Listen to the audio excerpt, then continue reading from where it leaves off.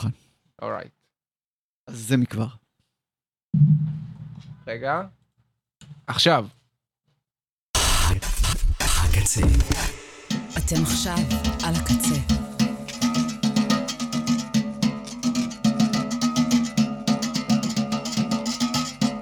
ועכשיו בקצה. זה מכבר. באולפן, תומר קריב וכהן ישיב. ישיב זה קורה. אתה מוכן לזה? אתה מוכן לזה? האם אתה מוכן לזה? I don't think you're ready for this. מה נשמע? אני מתרגש. אתה מתרגש? הלוחן? הלוחן? כן, אתה יודע. קודם כל, בוא, כאילו... בוא נשים דברים בפרופורציה. ימים חשוכים. ימים קשים עוברים עלינו. ימים חשוכים. על הפנים. ימים חשוכים, ארוכים. כמו בקיץ. כמו בחורף. כן. בהחלט. אנחנו פה בשביל... מצד שני, זה נותן לדברים שאנחנו עושים יותר ויותר תחושת רזיסטנס. אופה.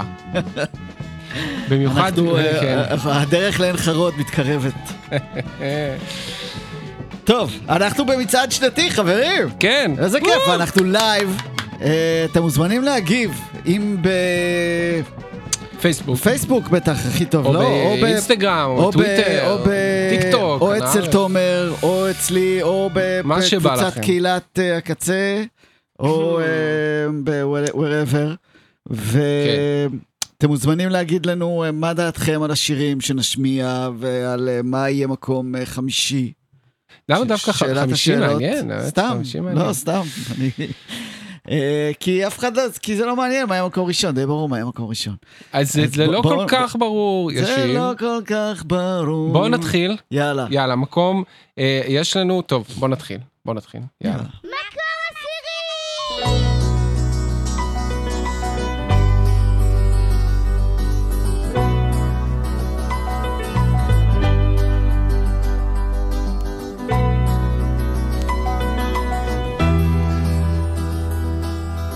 על מפתן יום חג צעצועים 2000 ויונת החג ושיר עד לב שמיים וילדה ברוכה עם מודם בעל חיי על מפתן יום חג בחצי היום מדי הקרב עליך נשארך מקום לאלף נשותיך ובנחלה תינוק עגול בעגלה הקשב אחי שלי הקט הקשב אל העולם הזה שלך לך קוראו בשמך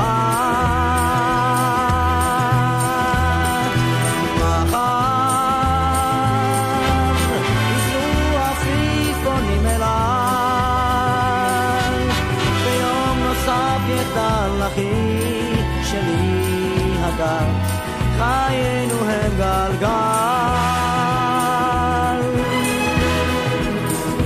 ברוב יום חג מבט שותק לערב נוכח מכתך ועל לבך חרב זוהי שעתך ברכות קבל מקרב לב אלוהיך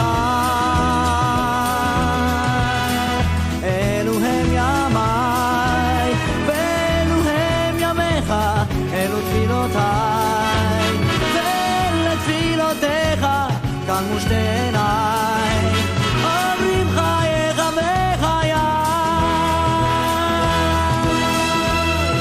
הקשב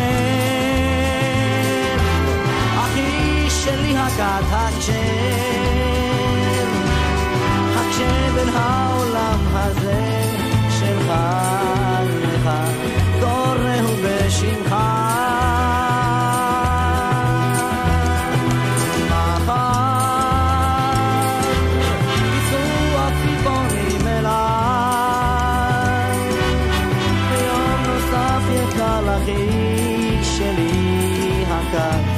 חיינו הם גלגל.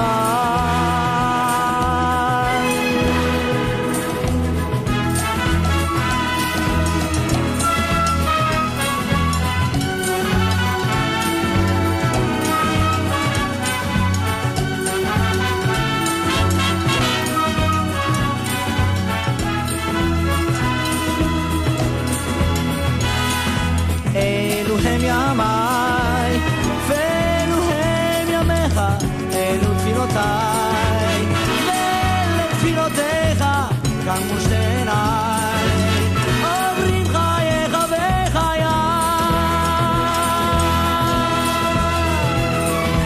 לה לה לה לה לה.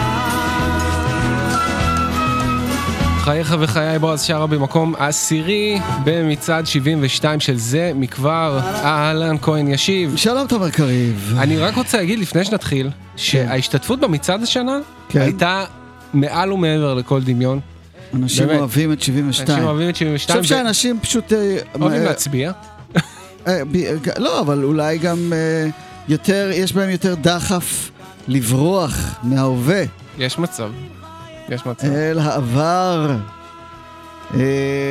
אבל זה מקום עשירי, אבל בשותף. חכה. זאת אומרת, 10:30 נקרא לו. 10:30, בדיוק. אני רציתי להפתיע את המאזינים, אבל... סליחה. נכנסו יותר מ10 שירים, כפי שאפשר לראות עכשיו, למקום, לעשירייה של שנת 72. בוא רגע נגיד, למי שלא הצביע ומי שלא ראה פוסטים. וגם מה אנחנו הולכים לחלק פה. אנחנו פרסמנו רשימה בת 50 שירים, שהרי עברו 50 שנה. ופרסמנו רשימה בת 50 שירים שאנחנו בחרנו. מתוך אלו שיצאו ב-1972, כשאולי הכלל הכי חשוב בהם זה שאנחנו לא שמים שני שירים של אותו אומן. קצת שברנו את זה. כן, פה ושם, אבל חלק מהרכב נגיד וזה. או נגיד, לא יהיו שני שירים אותו תקליט. אותו תקליט, כן. אבל הבחירה הזאת, של איזה שיר מהתקליט לשים, זה שלנו. זאת הייתה בחירה שלנו, כי על פינו יישק מצעד. אין מה לעשות. אתם מצביעים למצעד שלנו, צריך לצאת לחוקים מסוימים. ואנשים הצביעו בהמוניהם. והיו גם כאלה שהצביעו לשירים שלא נמצאים, כי הייתה אופציה כזאת. נכון. והיה גם כל אחד לשיר שלא יצא ב-72, ואני לא אגיד איזה זה מפאת המאזין או המאזינה שהצביעו. אז מקום עשירי שני. אוקיי. רגע, צריך גם לתת לו את הכבוד שלו.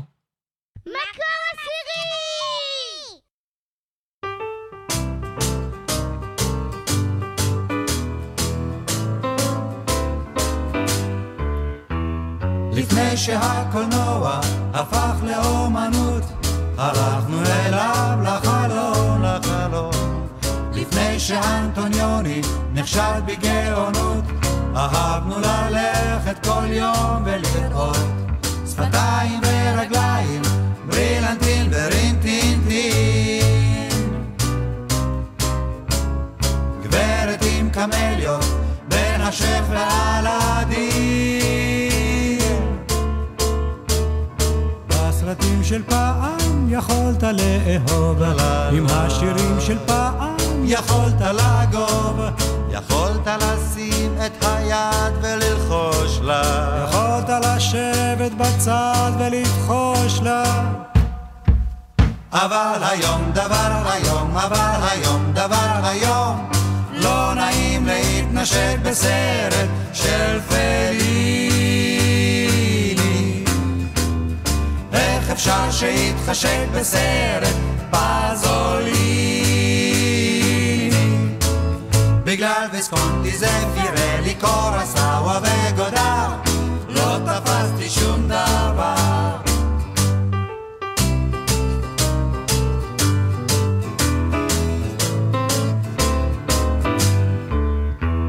עכשיו צריך לשמוע תולדות והרצאות, ניתוח לפני ואחרי. עכשיו צריך בשקט לשאת בתוצאות של איך וכיצד והרי ולראות סמים וחוסר קשר, גז מרעיל ווייטנאם.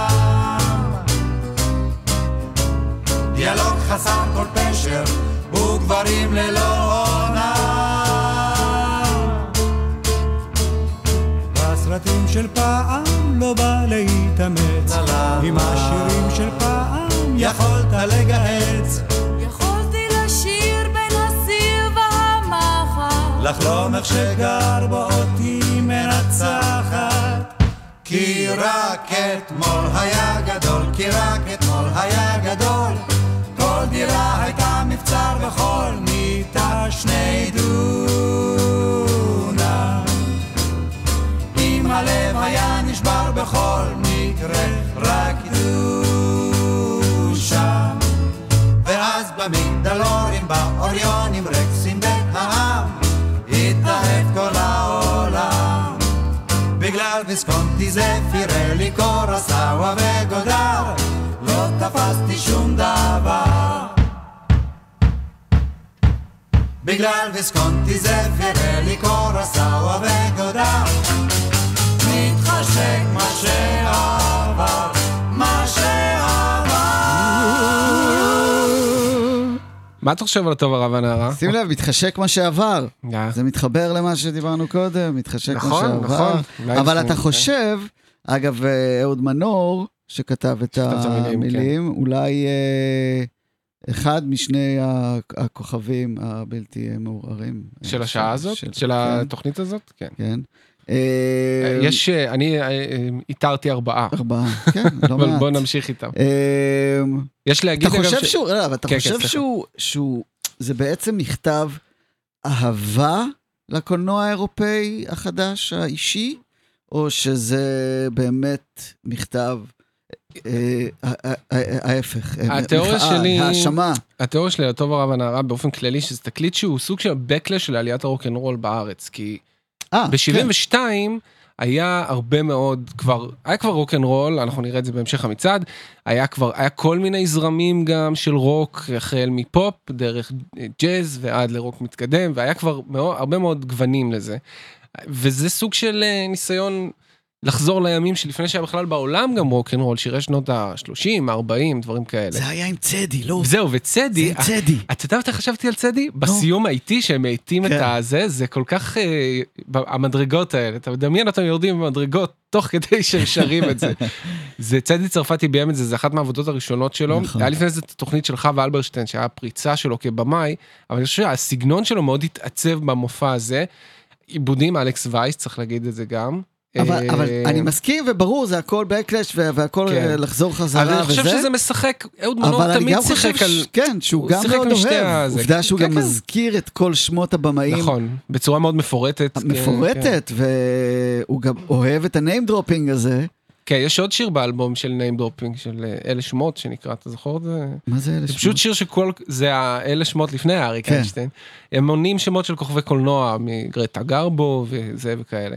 אז אהוד מנור א' הוא מאוד אוהב ניים דרופינג, אין ספק, וגם אני חושב שתמיד אצלו יש את המשחק הזה, בהמון שירים שהוא כתב, בין הגעגוע לעבר לבין ההווה.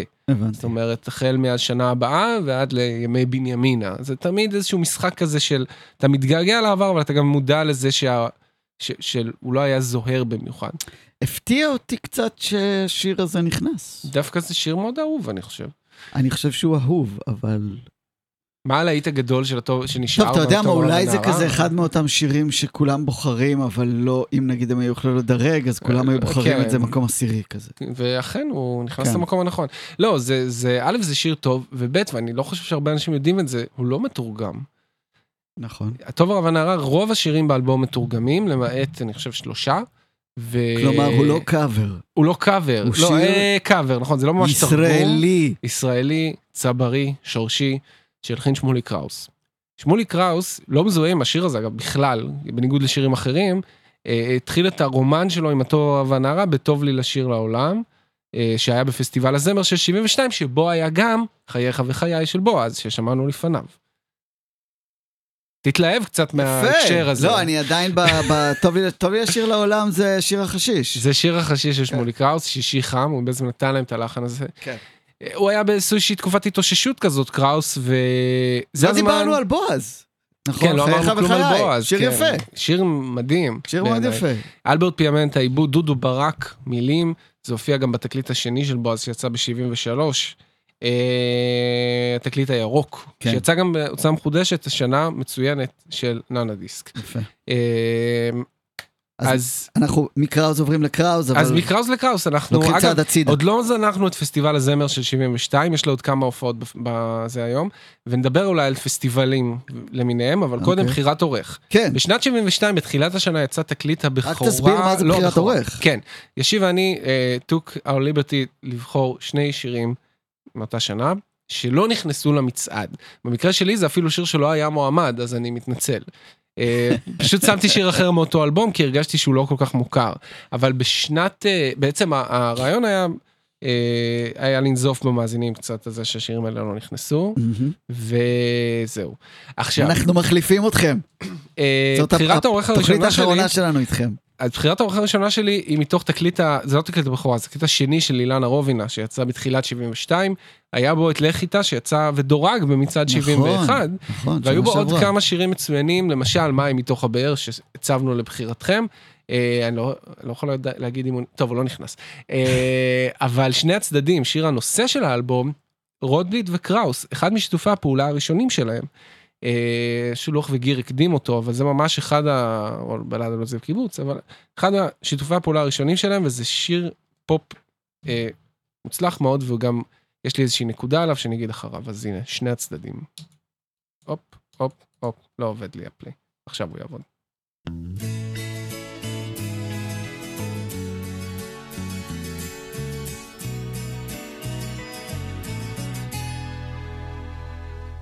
שני הצדדים והוביל והסכימו, באו שחור על לבן, תוקף לתת לכל מה שהקדימו, כמפורט להלן, צעד לצעד ברגל בוטחת יצאו אל היער לצוד, האם ישובו משם שניהם יחד או כל אחד מהם לחוד, לחוד, לחוד,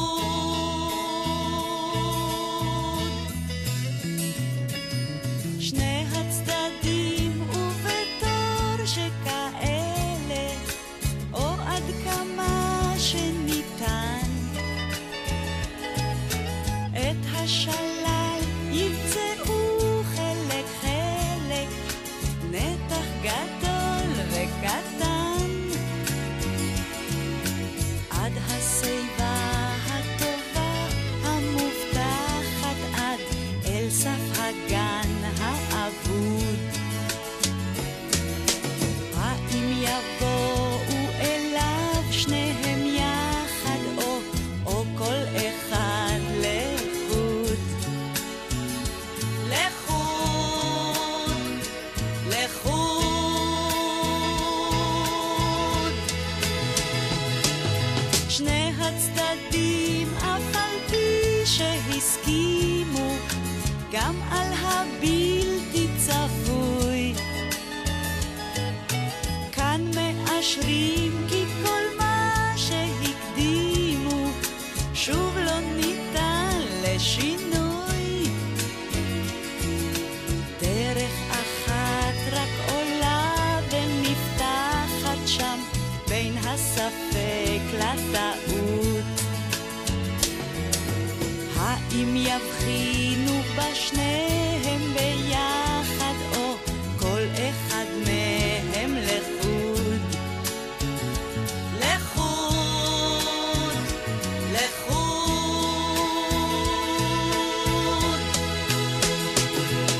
שני הצדדים והואיל והסכימו, שני הצדדים והואיל והסכימו, שני הצדדים והואיל והסכימו לכל.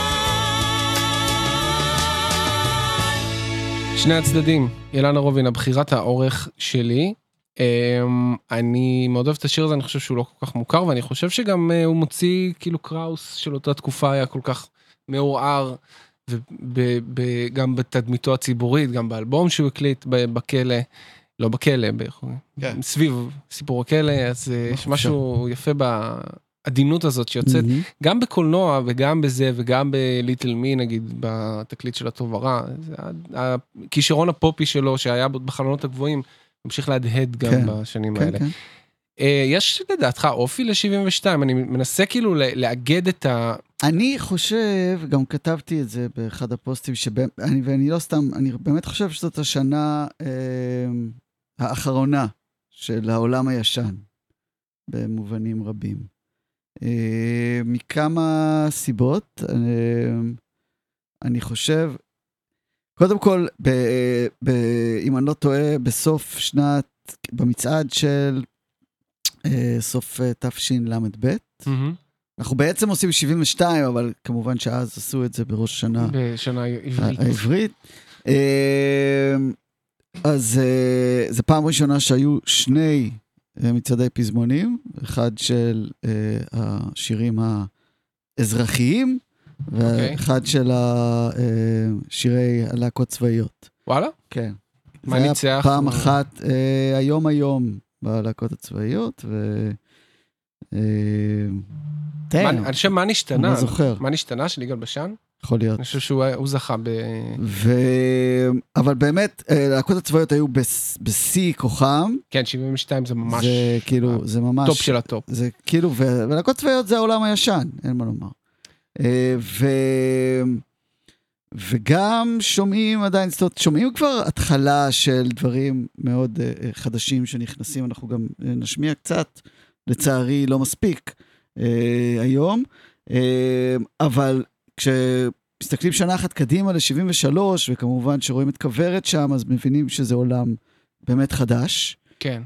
כאילו, גם הדברים היותר בועטים שנשמיע היום, הם בדרך כלל יהיו שירי משוררים, אז זה נכון שמבחינה מוזיקלית הם כבר יותר בועטים, אבל עדיין הם שומרים על איזשהו עבר, ככה מאוד חזק בהמתחתם, ובאמת ב-73 לדעתי זה עולם חדש. מעניין.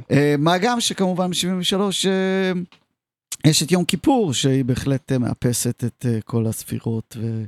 כן, יום כיפור מן הסתם. אני חושב שזאת שנה, אנחנו נראה את זה גם... וגם הכוח הזה של הלהקות הצבאיות, הוא מתחיל להיחלש. גם נכון. אני חושב שמה שמעניין בשנה הזאת, זה שהשיר ששמענו עכשיו, למשל, הוא קצת, ב-71 דיברנו על קריבושה ועל פיאמנטה, ודור המעבדים הגדול, הם מתחילים להיחלש קצת בשנה הזאת, ונכנסים כוחות חדשים. כן. השיר הבא שנשמע לא מדגים את זה דווקא באופן ספציפי, אלא מעובד על ידי יצחק גרציאני, וגם הוא קשור לפסטיבל הזמר 72. אז נשמע אותו, ואז נדבר עליו אולי קצת עוד. מקום 9.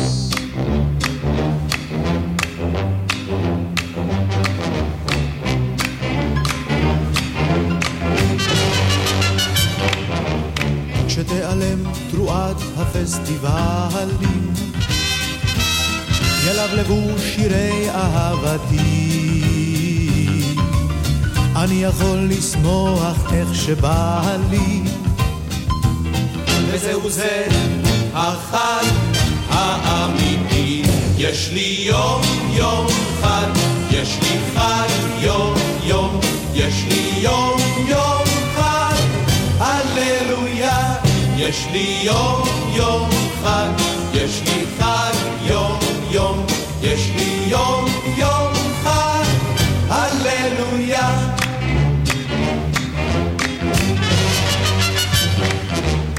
התינוקות פתאום יודעים ללכת, ובני השש יודעים פתאום לקרוא, והאופה לי את הלחם, וזהו זה החג בהדרום. יש לי יום חג, יש לי חג יום, יש לי יום חג, הללויה. יש לי יום חג, יש לי חג יום, יש לי יום חג, הללויה.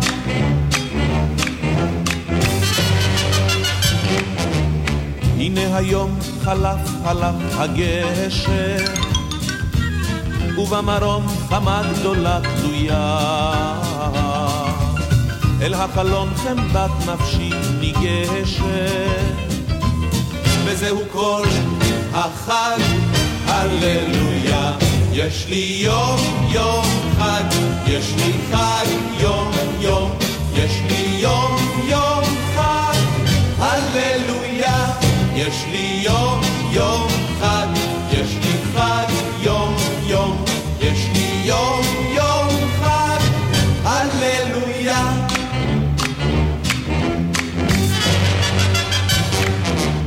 הללויה בגלל דברים כאלה, הללויה אני עדיין שר, הללויה יום ואיזה פלא, הללויה לחג שלא נגמר. יש לי יום חג, יש לי חג יום, יש לי יום חג, הללויה. יש לי יום. יש לי חג הגשש החיוור, שיר שנכתב לחלק האומנותי של פסטיבל הזמר, כי אחרי הפרסה של שנת 70 אף אחד מהגששים לא חלם אפילו להתמודד בפסטיבל. נעמי שמר כמובן מילים ולחן, ובעיניי זאת הפקת פופ מושלמת. העיבוד של גרציאני הוא מדהים. הרמת, וגם רמת הדיוק בעיבוד, היא מפעימה בעיניי. נכון, אבל בכלל בפסטיבל הזמר האלה יש עיבודים. כן, למרות שזה לא מה שעלה פסטיבל, אבל כן, זה אותו. השיר הזה אגב יצא רק בשנת 74, בתקליט שהיגד הקלטות שלהם מהתקופה, זאת אומרת, זה לא היה חלק מתוכנית של הגששים, אבל זה נהיה להיט מאוד גדול, וכן, ובחרתם.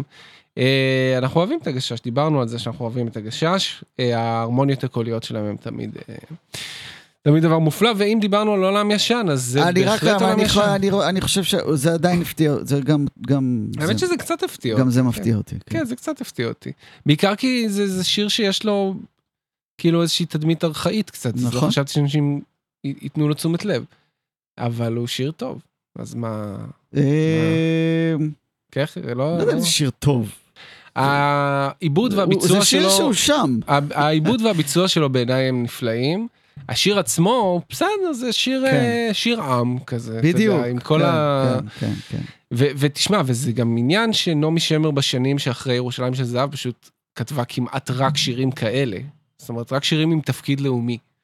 דיברנו על זה שנעמי שמר לפני ירושלים של זהב, הייתה בן אדם כנראה מאוד מגניב, ופתאום היא הרגישה צורך שכל שיר שלה היא רוממת רוח האומה. נכון. Speaking of לו יהי אחרי יום כיפור וכן הלאה. ובהמשך על כל אלה וכאלה. גם כשהמילים, זאת אומרת, הפרדוקס של השיר נמצא בתוכו, כי זה כאילו שיר ליום עצמאות. אבל זה לא שיר על חג. זה שיר על חג שהוא יומיומי, אבל גם שיר שהוא על חג יומיומי, לחגוג את הדברים הקטנים, את ימי החול, אז הוא בומבסטי כזה. בסדר, לא, אני הגשש מעביר את זה, אתה יודע. ברור. הביצוע של הגשש. גם ראיתי אותם עושים את זה בהופעה, בסיבוב האחרון שלהם, פתחו עם זה. זה היה יפה. תראו משהו, תשמעו משהו. מקום 9. עוד אחד.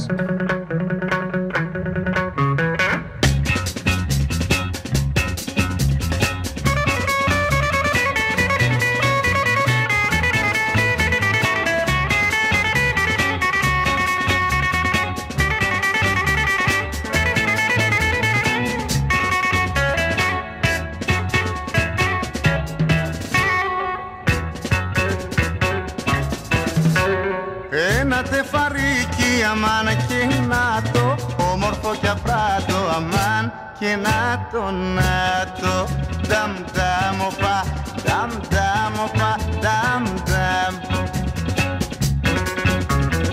όταν περπατάει αμάν και να το καημό σκορπάει αμάν και να το δαμ δαμ οπα δαμ δαμ οπα δαμ δαμ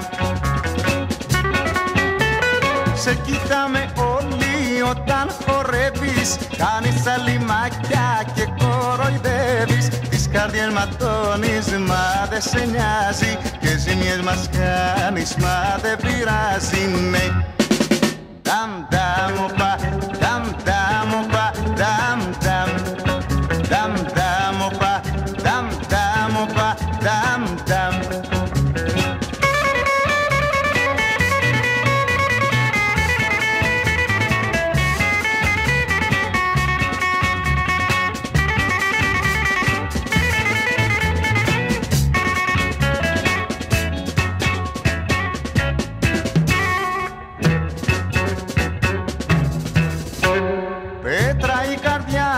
Αμάν και να το, φλόγα η ματιά του αμάν και να το, νταμ νταμ οπα, νταμ νταμ οπα, νταμ νταμ.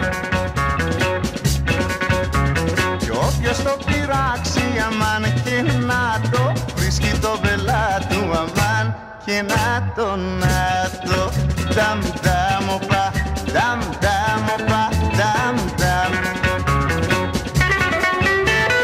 Σε κοιτάμε όλοι όταν χορεύεις, κάνεις αλιμάκια και κοροϊδεύεις. Τις καρδιές ματώνεις, μα δεν σε νοιάζει, και ζημιές μας κάνεις, μα δεν πειράζει, ναι.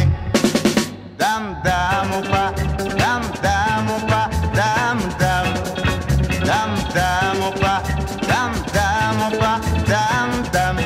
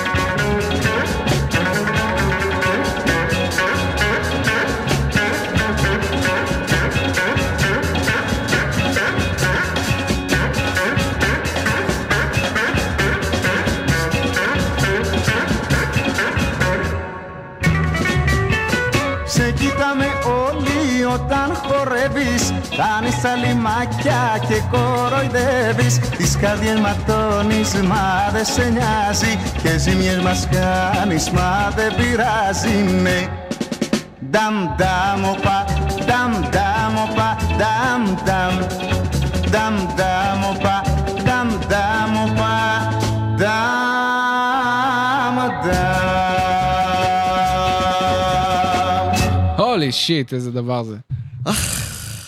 באופן מצחיק, זה שיר קצת של העולם הישן. נכון? עד כמה שמצחיק להגיד את זה, כי נכון. א', דעתי זה קטע הגיטרה הטוב ביותר שאנחנו הולכים לשמוע במצעד היום. התנצלותיי בשביל מי שיגיע יותר למעלה, אבל זה פשוט לא... שום דבר לא יכול להשתוות לזה. כן. אבל זה כאילו היוונית של ה-60s, זה כבר בשנות 72, אני חושב שזה גם שיר ותיק יותר שהאריסן הוציא באותה שנה. כן, נכון. זה גם האלבום האחרון שהוציא בישראל למשך הרבה מאוד שנים. על העטיפה הוא כבר מופיע במראה יש את הסרט של, כל מי שראה את הסרט של דני דותן ודני מבורך. הקראנו אותו לפני חודש בפסטיבל, כן. ושוב נזכרתי איזה סרט אדיר זה, וואו, סרט מדהים. ואיזה בן אדם מדהים הוא.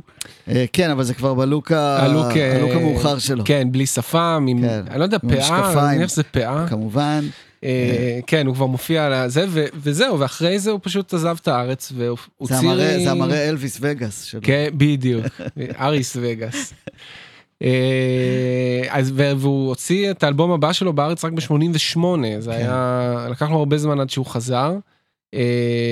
אבל כן, זה עולם ישן, אבל גם, אתה יודע, זה אריס, הוא לא מייצג ממש... נכון, נכון. עם כל הפופולריות שלו, הוא באמת לא מייצג. הוא מאוד מאוד משפיע עד היום. מאוד. אבל הוא לא מייצג את מה שהלך, הוא קצת על זמני. המוזיקה המזרחית, אבל של נגיד 72, היא עוד לא ממש, זה מין תקופת ביניים, כי הדברים שהיו בשנות ה-60, חוץ מהאריסן וכל אומני קוליפון למיניהם, קצת התיישנו, אני חושב גם מבחינת הקהל, אבל עוד לא צמחו הגיבורים החדשים. נכון. שהם יבואו ב-73, הם עכשיו צומחים, הם פשוט עוד לא הוציאו. כן, בדיוק, הם כבר בשטח, הם כבר, רובם עדיין מופיעים עם להקות רוק. כן. אבנר גדסי, סרוסי, שימי תבורי, אפילו צלילי הכרם וצלילי העוד, כולם עדיין ממש בהתחלה, שובלים, כל כאלה, אבו ואוזרי, וכל זה לקראת אמצע העשור, אז זה מין תקופת מעבר כזאת. אני סוג שמנסה לתרץ למה מצד כל כך לבן, אבל זה השנה. מה אפשר לעשות? זה גם השנה. שנת העולם על השם. זה באמת, זה ככה, נכון? כן. הגיבור הגדול של התרבות הלבנה, הוא מזה שהגיע במקום השמיני, סתם, לא, זה לא בדיוק מדויק. למה לא? כי בשנת 72, שלום חנוך היה בחול, היה באנגליה, חזר לארץ, שלום חנוך בעצם עזב כשהוא התקווה הלבנה הגדולה של הרוק הישראלי, דאבל מינינג, וחזר לביקורים הרעיים כאלה, למשל ב-71, כמה טוב שבאת הביתה לאריק איינשטיין, וב-72 הוא הולכים פסקול לסרט מציצים, סרט שצולם בקיץ 71 ויצא ב-72. אורי זוהר מת בשנה האחרונה, אז זה גם סוג של הומאז' נפטר, אומרים, על יהודי חרדי, או יהודי באופן כללי. אין לנו את השיר הזה, אבל באיכות מספיק טובה, לצערי. אז אנחנו נשמע אותו כמו שהוא אורגינל מהסרט Here It Goes. מקום שמיני!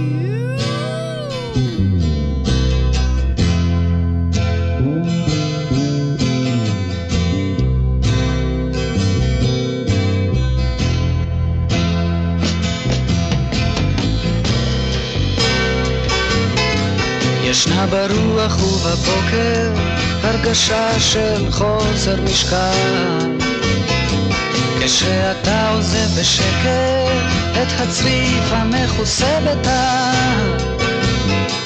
ובחצר ישנו צינור שהמים עוד נוזלים לו מן החור, ויש ים יותר למטה, להם יהיה תמיד לאן לחזור.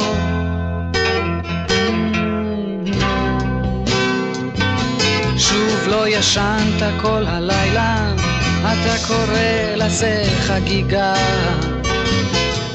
אבל ברגע שגמרת אתה שוב מוכה דאגה, אתה חוזר אל כאביך, אתה עוד מנסה לשמור שלא יקרה בך שינוי, שיהיה לך תמיד לאן לחזור.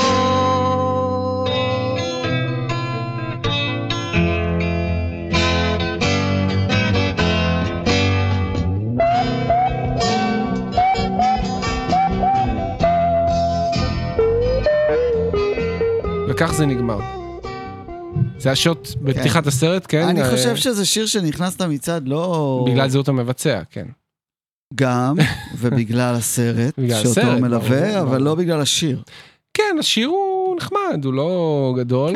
יש את הביצוע המאוחר שהוא עשה לו עם רוני פיטרסון, בעבודה עברית. אני אוהב את זה שכל האומנים בחרו שירים שהם אוהבים, ושלום בחר שיר של עצמו. זה סוג, מה זה שהוא עושה מקצה שיפורים, בסדר? יש שיר ממש יפה. במקרה, מי כתב אותו? אוי, זה אני. יש את המערכון, עשו מערכון בזמנו, זה קצת אוף טופיק, היה שוקולד מנטה מסטיק, שהם עשו קדם אירוויזיון פרטי כזה, אז לקראת אמור שלום, 76, אז מי שהנחה את זה היה אהוד מנור, שכתב את כל השירים שם, או חלק מהשירים, ואז עשו איזה בדיחה בניקוי ראש, שסוביית ספיר מחכה את אהוד מנור, ואומר מילים, ואז כזה מישהי מהקו אומרת, הוא! מצביעה על המנחה. מנגינה, הוא! כן. יפה. טוב, המקום השביעי, אני נשמיע ואז אני אגיד עליו. קודם כל תופתעו לשמוע שבמקום השמיני היה שיר אחד. כן, במקום השמיני היה שיר אחד, אולי במקום השביעי יהיו יותר. בוא ננסה. מקום שביעי.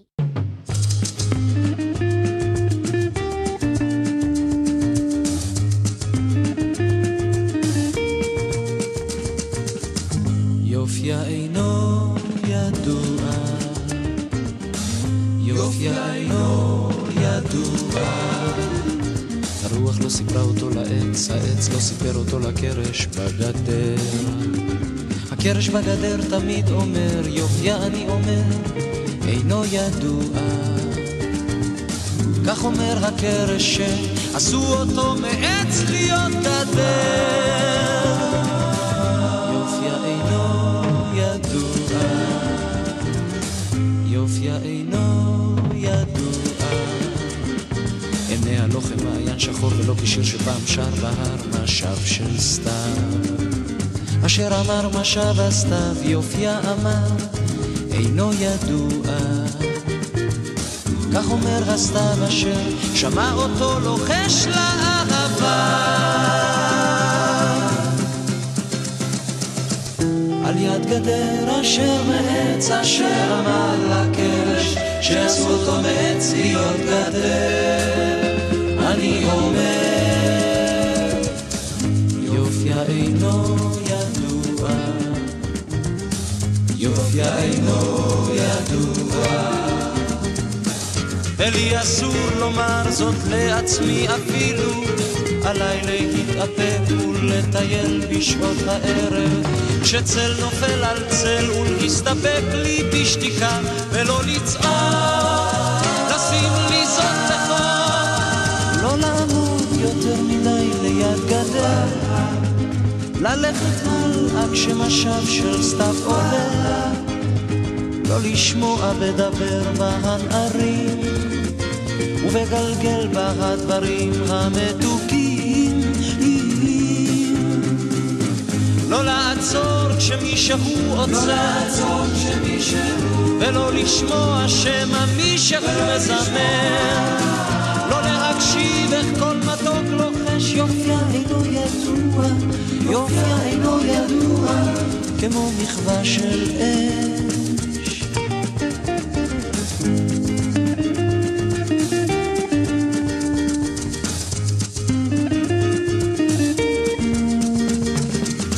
יופיה אינו ידוע, יופיה אינו ידוע, יופיה אינו ידוע, שלמה ארצי, מקום מספר 7. תן לי להפתיע אותך, אם זה היה זוכה בשיר השנה, הייתי מבסוט. אני ממש אוהב את השיר הזה. שיר יפה. כן. שיר יפה, הוא קצת מוזר. מצד אחד, כאילו, סליחה, הלחן, העיבוד, יפה כזה, הוא לא... בוסה נובה. כן, הוא לא רגיל. כן. מצד שני, השירה שלו עדיין שירת... פסטיבל זמר. פסטיבל זמר. כן, הוא גם משתתף באותה שנה בפסטיבל. פינת להקה צבאית. כן. אבל הוא פה בשיאו החזותי, שלמה, אני פה רואה את העטיפה. הוא חתיך מטורף. קודם כל, התקליט הזה, שמתוכו השיר הזה לקוח נקרא פתאום אחר ימים רבים, והוא תקליט מאוד מעניין, כי יש שם הרבה שירי משוררים, כמו השיר הזה של נתן זך, ודוד פוגל, ואדגר אלן פו, כאילו, אתה יודע, זה אילנות, ספיקינג אוף אילנות גבוהים. ופה בעצם התגבשה לראשונה הלהקה שבהמשך תיקרא גברת תפוח. יאיר שרגאי ודדי שלזינגר שעשו את העיבוד והם מנגנים פה גיטרות ממש יפות. בס גם דדי שלזינגר ושלמה חממי שעושה תפקיד טופים ממש מעניין. כאילו תפקיד מאוד לא שגרתי. מתהילת גזוז. אחר כך זה תהילת גזוז. וזה מעניין כי החצי תקליט זה עיבודים של פיאמנטה שהם מאוד יחסית נגיד דרך 2 נקודות שהם יותר פסטיבליים. זה לא עיבוד פסטיבלי כל כך, זה יותר נשמע כמו להקה, גם הקולות רקע שהם עושים לו. עוד שירים שיש פה הם גם כאילו בסטייל הזה, נגיד ממלינדה או דברים כאלה, זה גם שירים שהם קצת יותר קטנים כאלה, פחות מנופחים. וזה תקופת ההתלבטות הזאת של שלמה, שהוא עדיין השתתף והוא שר את לא פתאום כמה דם, ארץ סיני, אני חושב, זה 72 בפסטיבל הזמר. השיר על ארץ סיני. שיר על ארץ סיני. הוא לא יכל עדיין להתנתק מזה לגמרי, זה ייקח לו כמה שנים. אבל אני חושב שברצף של התקליטים הראשונים שלו, זה אולי הכי מוצלח. פתאום אחר, בוא נגיד, הוא הכי נסבל בהאזנה. חוץ מהמסע לארץ הטובים.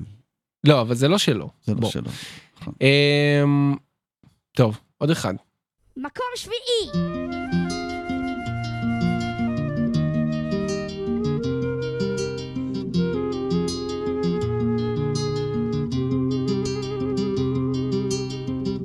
שיער גולח כשבא למחנה, שיערה נשאר ארוך ובלי מענה, אינני שומעת אותך ברעש הגובר, שיערך ארוך נערה, שיערך הקצר. כל הקיץ התאמנו פרחים לפרוח בתוך האדמה הסברנית וצברו כוח. חזרתי אלייך אבל הייתי אחר, שיערך ארוך נערה, שיערך הקצר. הרוח שברה את העץ, העץ את הרוח, היו להם הרבה אפשרויות ומעט זמן לנוח. הגשם יורד, בוא הביתה מהר, שיערך ארוך נערה, שיערך הקצר. כל הקיץ התאמנו פרחים לפרוח בתוך האדמה הסברנית וצברו כוח. חזרתי אלייך אבל הייתי אחר, שיערך ארוך נערה, שיערך הקצר.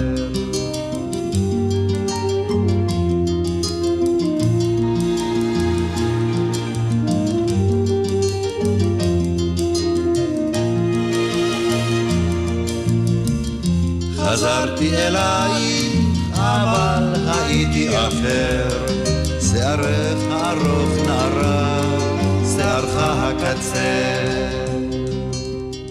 אחר כך שתקו כי צעדים מתרחקים, שמיים נפתחו נסגרו ספרי חוקים. מה את אומרת? מה אתה אומר? שיערך ארוך נערה, שיערך הקצר. שיערך ארוך נערה, שיערך הקצר. שיערך ארוך נערה, שיערך הקצר.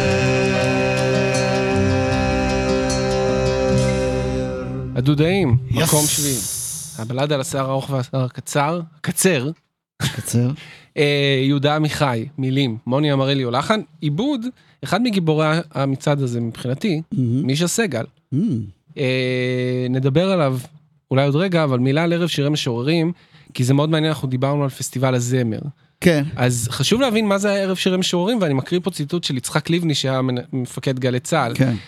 קודם כל, ערב שירים משוררים היה פרויקט של גלי צהל, בניגוד לפסטיבל הזמר, שהיה פרויקט של רשות השידור. אז קודם כל הוא אמר ככה, היו הרבה תלונות נגד שירים ישראלים, ובעיקר נגד רמתן הירודה של המילים. רמתן הירודה של המילים. ראיתי את שורש הבעיה בכך שמשוררים מקצועיים, בניגוד לפזמונאים, לא נתנו חלק בכתיבת מילים ללחנים. התוצאה הייתה שרוב השירים התמלאו בתוכן מילולי קלוש. יותר ויותר התעורר הצורך לעודד משוררים מקצועיים, לתרום מכישרונם לעולם הזמר העברי. הנחת היסוד שלי הייתה כי מי שמסוגל לכתוב שירה כמקצוע, מסוגל לכתוב פזמונים טובים. התיאוריה הזאת החזיקה בדיוק לפסטיבל אחד, כי זה כמובן לא פסטיבל, אין זוכה, יש ערב שירי משוררים, ככה קראו לזה, ינואר 72 התכנסו אוסף של מוזיקאים, שעל חלקם גם אנחנו נדבר בהמשך, ומה שיותר חשוב בעניין הזה, זה לא רק אוסף המוזיקאים, זה גם העובדה שהקריאו את השירים, חנה מרון הייתה המנחה, לפני כל ביצוע, היא הקריאה את הטקסט המלא של כל שיר. כן, רק חשוב להגיד את זה. הדודאים עשו... זה כאילו בעננת של מצב התרבות הישראלי. כן, האמת שזה ממש... הבעיה של ישראל. תראה, השיר ששמענו, הדודאים, אני מאוד אוהב את הדודאים, כמו שאתה יודע, כמו שהקהל יודע. והם לא במקרה, הם הכניסו אותם לפה, וגם את הטוב הרב. אני מאוד אוהב את הדודאים, אבל... אתה לא אוהב את השיר הזה. לא, אני גם מאוד אוהב את השיר הזה. אבל אתה יכול לדמיין לעצמך, בואו נגיד שהיינו מעמידים את 1972 בעולם להצבעה. אתה חושב ששיר כזה, לא בעברית, לא משנה, אבל שיר כזה היה נכנס למצעד? אני אגיד לך דבר כזה, אם נלך שנייה מתחת לכל השירה והמוני אמרליו, שהוא nothing but respect, כן? האיש עוד נראה לי חי גם. העיבוד של מישה סגל שואב, אני חושב, קצת מוזיקה אנגלית, פולק אנגלי כזה, של סוף 60, זה מאוד מרגיש עם הג'טרו טול כזה, חליל קצת, אבל זה לא באמת שם. זה אולי שואב מאותם מקורות שג'טרו טל שאהבו. כן, הוא יכול להיות. אבל... זאת אומרת, זה חליל מאוד אנגלי כזה, מרגיש לי קצת... הוא עושה דברים קצת יותר אג'יים באותה תקופה, אבל אין ספק שאתה עושה גם ערב שירי משוררים, אתה צריך גם... לא, לגמרי, אני לא בא בטענות שום דבר, זה קצת מוזר, נו. כן. מה לעשות? ובגלל זה אני אומר, זאת השנה האחרונה של העולם. כן.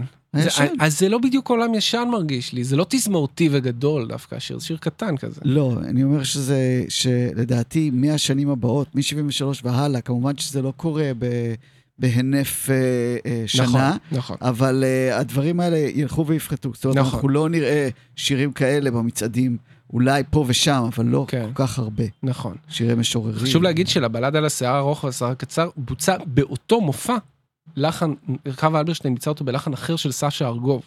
זה נמצא גם בתקליט.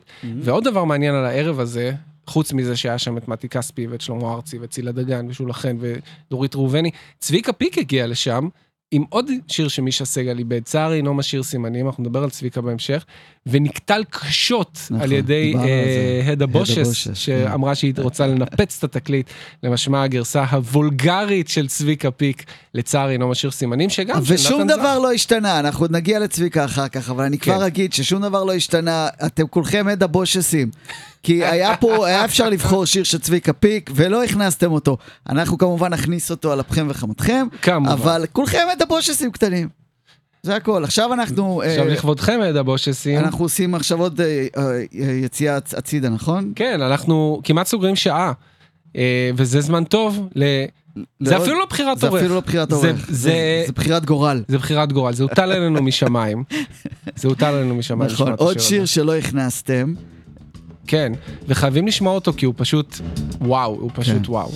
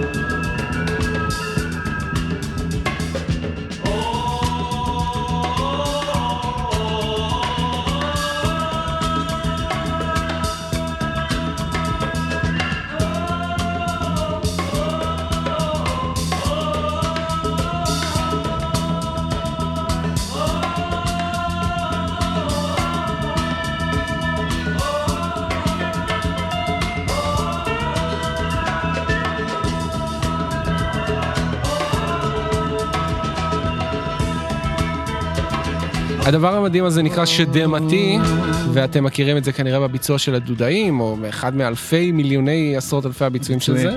כן. שמע, זה הדבר הזה. מדהים. מדהים. אז זה קצת לא, זאת אומרת, אומנם הוא היה נתון להצבעה, אבל הוא לא שיר ישראלי, הוא לא הוקלט בארץ, הוא לא יצא בארץ. הוא פשוט של האמרנים שהם כן ישראלים. כן, זה יצא בתקליט עם השם המאוד נפוץ, Big Hits from Israel, שהאמרנים הוציאו בארצות הברית, ואת העיבוד לשיר הזה עשה ג'ו שרמן, שהוא כנראה יהודי טוב. אבל אפשר לשמוע איך, לא חושב שהוא יהודי. זה נשמע כזה שרמן. אפשר לשמוע, אפשר לראות שאפשר לקחת שיר כמו שדמתי, שהוא זה באמת כאילו מין סטנדרט, אם יש דבר כזה. ממש סטנדרט, כן. ולעשות ממנו משהו מעניין, לא, אתה יודע, לא להתכחש למקורות שלהם, ולעשות מזה משהו מעניין ופסיכדלי, ושמתאים לתקופה. כן.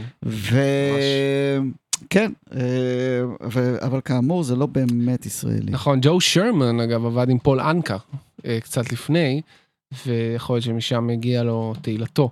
בכל מקרה, אנחנו שועטים קדימה, כי עוד מעט נגמרת שעה ראשונה מתוך 2. מגיעים למקום שישי. אז יאללה. מקום שישי.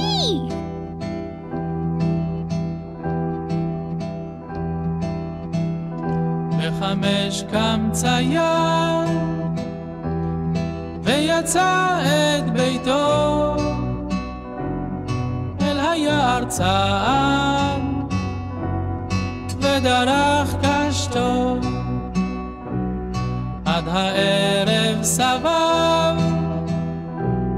לא הצליחה דרכו גם צמא גם רעב אחזו אותו שר פנים ונישא חזר לכפר והנה זוג ברבורים בנהר לבנים ויפים אוהבים וזקופים מיד חץ שלח באחד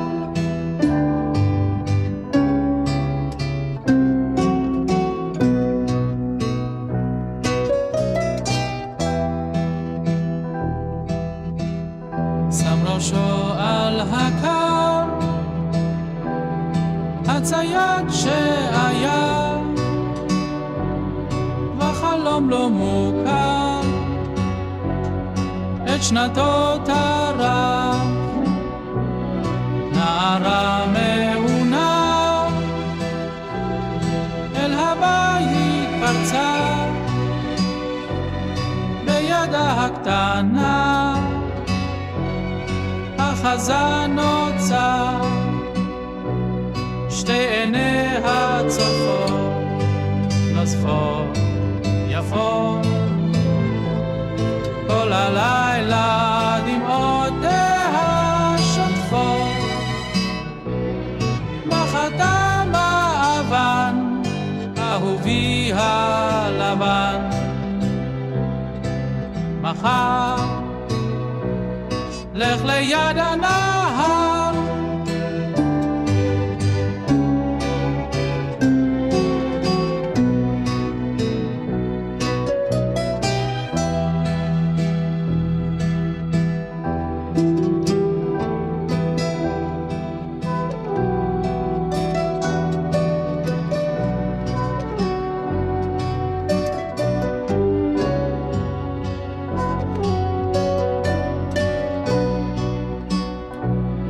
בחמש קם צייר ויצא את ביתו אל המים צעד ודרך קשתו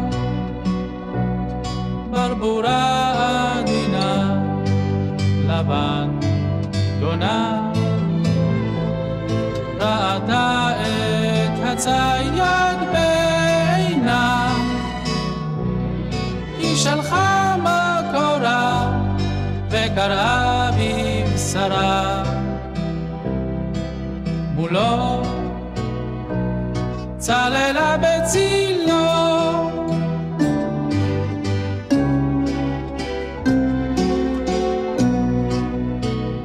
צללה בצילו כל העולם דממה. זה לא קיים בביצוע של יורייני. לפני שנמשיך הודעת מערכת, תיקי הקצה, אם נכנסתם לפייסבוק של רדיו הקצה, אתם יכולים לראות שיש לנו תיקים שאנחנו מוכרים, תיקי בד יפהפיים, מעוצבים, כל הפרטים בפייסבוק, ואנחנו מוכרים אותם אחרי שהתחלנו למכור אותם במצעד, וממשיכים למכור אותם עד יום שבת הקרוב, במחירה ישירה דרך פייפל או העברה בנקאית. אתם יכולים להסתכל בעמוד הפייסבוק של הקצה. בסוף השעתיים האלה, כלומר בעוד כשעה, אנחנו נודיע על הזוכה או הזוכה או הזוכים או הזוכות בתקליטון של ג'ו אמר ברצלונה, מתנת כהן ישיב. רגע, אני רוצה קצת כן, סיימנו. להגיד על אגדה יפנית. אגדה יפנית מכיוון שזה ליווה את דניאל וקס, אז כאילו גם הסרט עצמו. לאן נעלם דניאל וקס? כמובן ציין 50, סרט, אחד מסרטי המופת של הקולנוע הישראלי. אני פה, כאילו, אני צריך לחזור אליו עוד פעם. אני ראיתי אותו השנה שוב בסינמטק, ראיתי אותו, עדיין מדהים. ראיתי אותו בתור ילד, וכאילו לא, I didn't get it, אבל נראה שצריך קצת להתבגר בשביל to get it. באמת, לכו, תראו, תנסו, אם אפשר, ליאור יעני מדהים שם, כן, מה שאני זוכר. כולם מדהים, לא, באמת, סרט אדיר. גם אריאל זילבר נותן שם איזה קאמאו. ישראל מדהימה שם. כן, ממש. סרט של אברהם אפנר. למעשה מציצים ווקס נחשבים לסרטים החשובים של 72. זה יפה שני מיוצגים פה. לא סיימנו עם ענייני קולנוע. נכון. אבל כן. וחשוב להגיד על אגדה יפנית, שאת העיבוד שלו עשה, אני חושב שלא זילבר.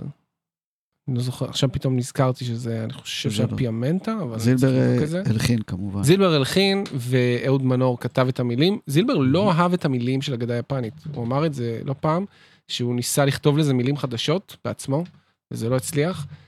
יש דברים שפשוט לא, מה לעשות? שפשוט לא נועדו להשתנות. נכון. אמרנו אהוד מנור שהוא אחד הגיבורים של השעה הזאת, אז באמת כנראה שזאת השנה שבה הוא ממש פורץ כמלחין, אולי נגיד מלחין פופ, כותב פופ, כי הוא באמת אחד היחידים שכתב פה שירים, עוד שאולי אגדה יפנית הוא פחות דוגמה לזה, אבל כתב ממש שירי פופ, כאילו, אתה יודע, לפי, פחות שירים מגויסים ויותר שירי פופ. כן, נכון. זה יפה. נכון. אלא אנחנו ממשיכים. למקום 5. למקום 5. אולי לשותף הגדול של אהוד מנור, אבל לא בשיר של אהוד מנור. כן, בדיוק. והוא ייתן לנו איזושהי רמה להנחתה להמשך השעה גם. מקום 5.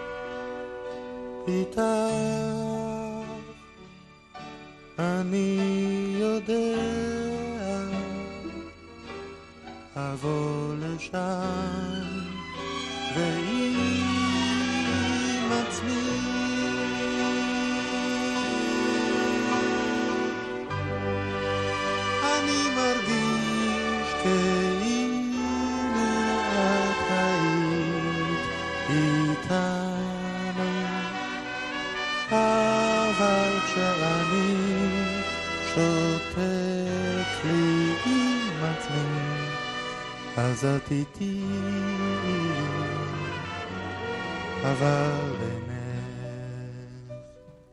ואותך, מתי כספי. תראו, זה שעמום. ידעתי שזה יקרה. אני רק אתן איזשהו אינפו קטן על השיר הזה, שהוא סוג של מיתולוגיה שתמיד כספי מספר. כן. הוא הופיע בשנת 71 בתוכנית טלוויזיה שקראו לה לא הכל עובר, שהייתה תוכנית הסאטירה הראשונה ששודרה בטלוויזיה הישראלית. כמובן שום דבר משם לא שרד, כי הם מקליטים על הסרטים. כן. הוא ביצע שם שיר סאטירי שכתב דן אלמגור על ערובת רידינג. וזה היה לחן ששלמה גרוניך שמע, ואמר שצריך מילים יותר טובות, וכך זה בוצע בפסטיבל הזמר, שזה נורא מוזר, כי בפסטיבל הזמר לא נהגו לקבל שירים שכבר בוצעו קודם, אבל זה מילים חדשות. אבל זה מילים חדשות, כן. כן. וזה היה בעצם תחילת, לא יודע אם תחילת, אבל אחד גם מחקו כבר את התוכנית, אז לא יכולו להוכיח את זה. תשמע, זה שיר יפה, אבל הוא, כן, העיבוד לא עושה לו כל כך חסד. זה העיבוד, בעצם השיר הזה בוצע כמה פעמים, העיבוד המוכר... כל ביצוע אחר מוצלח יותר. בדיוק, יש לו את הביצוע במאחורי צלילים ב-73, ובאלבום הסולו הראשון של מתי כספי, שהוא הביצוע המוצלח ביותר לדעתי, והוא המוכר ביותר, אבל השיר הזה הוא מ-72. וזה גם, וזה שוב, אני חושב שאנשים בחרו בשיר הזה... בגלל הביצוע המאוחר. בגלל הביצוע המאוחר, כמו שיקרה לנו גם בהמשך. אולי יותר מפעם אחת. ואנשים לא... אולי אנשים לא האזינו. לא, אבל אני חושב שפשוט יש להם אהבה לשיר הזה בגלל הביצוע המאוחר. תראה, השיר עצמו הוא שיר יפה, הוא פשוט באמת העיבוד לא מחמיא לו, וזה גם העימות בין, אני חושב, העולם החדש לעולם הישן, כי זה אומנם לא רוק אנד רול בועט, אבל זה כן שיר יותר אישי, יותר פרטי, פחות לאומי, והדחיפה הזאת של הכינורות היא מאוד זה, וגם היה בזמנו דיבור על מתי כספי עצמו, כהרגלו הגיע בלי יותר מדי מימיקות, פשוט נעמד עם ידיים בכיסים, זה היה מאוד שערוריה שעומד עם ידיים בכיסים בפסטיבל הזמר, איך הוא מעז לעשות דבר כזה ולשיר את השיר. מתי כספי השתתף גם... למרות שהוא כבר עשה את זה, שנה קודם, לא? זה היה עם לא אכפת להם, אני חושב, אבל שנה קודם. כן, כן, ציפורים בראש. שזה קצת היה יותר להקה, אבל פה הוא ממש, וגם בערב שירי משוררים הוא השתתף באותה שנה, שאלוהים אמר בפעם הראשונה, לא שמנו אותו. לא נורא. לא נורא. מה תהיה איתנו? והוא עשה עוד משהו. הפלתי את העד מרוב התרגשות, כי זה שיר השנה לשנת 72 שלנו. שלך. שלי? אבל אני חייב להשתתף. זה לא השיר השנה שלי. באמת? שיר השנה שלי יגיע בהמשך. כן. והוא במצע... טוב. לא. הוא בחירת עורך. סתם, האמת, אני לא יודע אם זה שיר השנה, אבל זה פשוט שיר מדהים. זה שיר מדהים, זה בחירת עורך. מתי כספי נהיה שם דבר. ב-72, כבר 71 כבר... כן, כן, הוא מתחיל לעבוד חזק. 72 היא בהחלט שנת פריצה בשבילו. אני חושב שהגיבורים של השנה הזאת בעיניי זה מישה סגל ומתי כספי. כן. ויש גם שיר שמשלב ביניהם, ולא נשמע היום, ונזכיר אותו עוד מאוד. כן, ויש שיר שמשלב את שלושתם, נכון. שהוא כמו גלגל, נכון. של אופרה פוקס. נכון. לא נשמע. לא נשמע אותו. טוב, קדימה. לא? מה? לשמוע? אתה רוצה שנספר קודם קצת? כן, על השיר? בבקשה. אנחנו לא מכאן, של שולה חן, כמובן. לחן של מתי כספי עיבוד גם של מתי כספי ועיבוד כמובן, אפשר לשמוע את זה, זה נשמע כמו שיר של מתי כספי, שפשוט מישהו אחר שר, במקרה הזה שולה חן. בואו נתעכב רגע על המילים. מירה מאיר, שידועה בתור מי שכתבה את הצו של אורן ועוד שלל סיפורי ילדים. כן, סופרת ילדים. קיבוצניקית פולניה. אני חושב שהיא ממשמרות או מנחשונים, אם אני לא טועה. לא, אולי נחשון. לא זוכר, אחד מהשניים. יש שם איזשהו נחש בשם.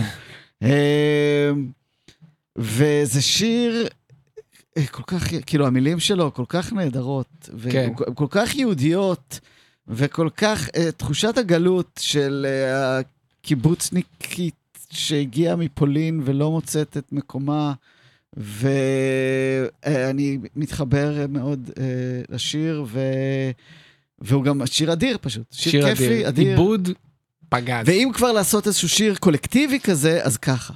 יאללה.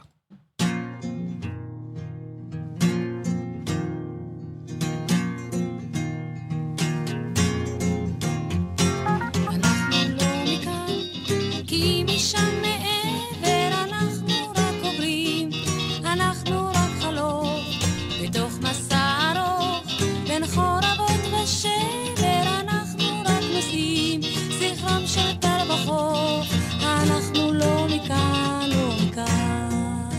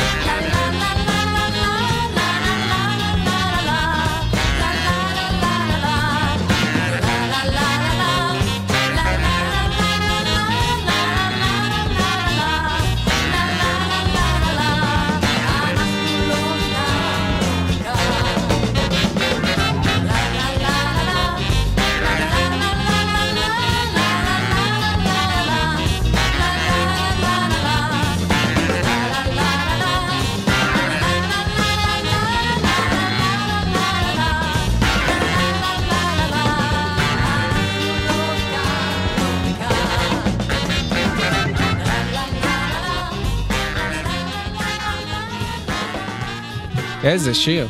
שהוא לכן כל כך מפוספסת. איזה סונג. יוציא אגב עוד כמה שירים באותה שנה בעיבוד של מתי כספי, שיש באוסף שלה, הם שירים מצוינים,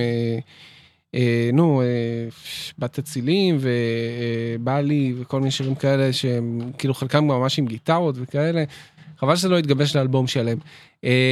אבל מתי כספי עסוק בדברים אחרים שנדבר עליהם לקראת סוף השעה הזאת, כי יש לנו מקום רביעי. עכשיו, מקום רביעי, וואו. זה מעניין, כי אני חייב להגיד, אוקיי, אני חזיתי בתוצאות לאורך הדרך, וארבעת השירים במקומות שהגיעו מעכשיו והלאה, היו במרוץ ממש צמוד, שכל אחד מהם בשלב מסוים היה מקום ראשון. וואלה. כן. זה היה ממש מרתק. זה מפתיע לגבי זה, לגבי השיר שנשמע עכשיו. כן, אני חושב שזה פחות בגלל זהות השיר, ויכול להיות שהם היינו שמים שיר אחר מאותו אלבום, אז התוצאות היו אחרות. אולי זה גם קשור לזהות המבצעים, או למאורע שקרה בזמן האחרון. בדיוק. אורייט. מקום רביעי!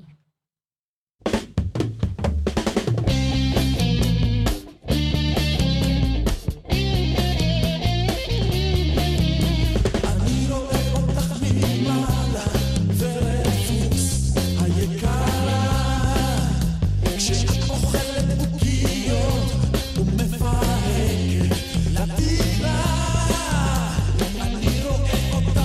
זה אליי, את מבטך,